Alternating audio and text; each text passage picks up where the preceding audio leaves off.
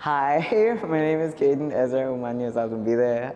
I'm one of the two lead directors here at the Basement Gallery. I'm also a fifth-year art studio and theater and dance double major. So the Basement Gallery is a student-run organization. We're completely independent from the university.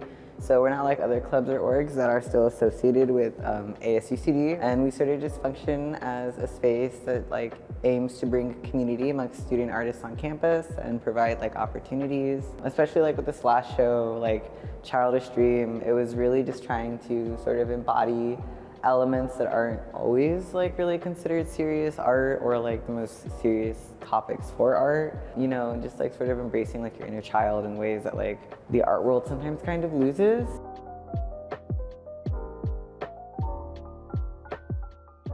Hi, I'm Shannon Marshall. I'm an artist here at UC Davis. I'm studying studio art and my focus is in food photography.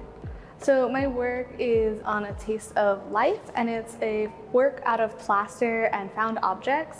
It's really focusing on the idea of how flavor changes our food. So it focuses in primarily on use of herbs, and also that reminiscent idea of when you're young and you are around a kitchen table with your family, or even when you're older and you're in college. And so they're created into cookie-like shapes. I feel like most people have some sort of association with cookies that is a sweet association or a good memory.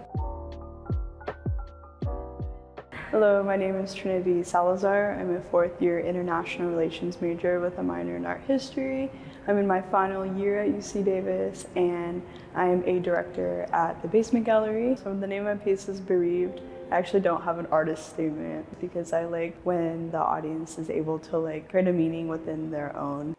I like participation and I like conversation. In terms of the installation, it was air dry clay and I just sculpted them. But initially the piece isn't supposed to focus on the actual clay. It's supposed to focus on the shadow of it. And in terms of the music, I wanted something that the audience can focus on and not be overstimulated.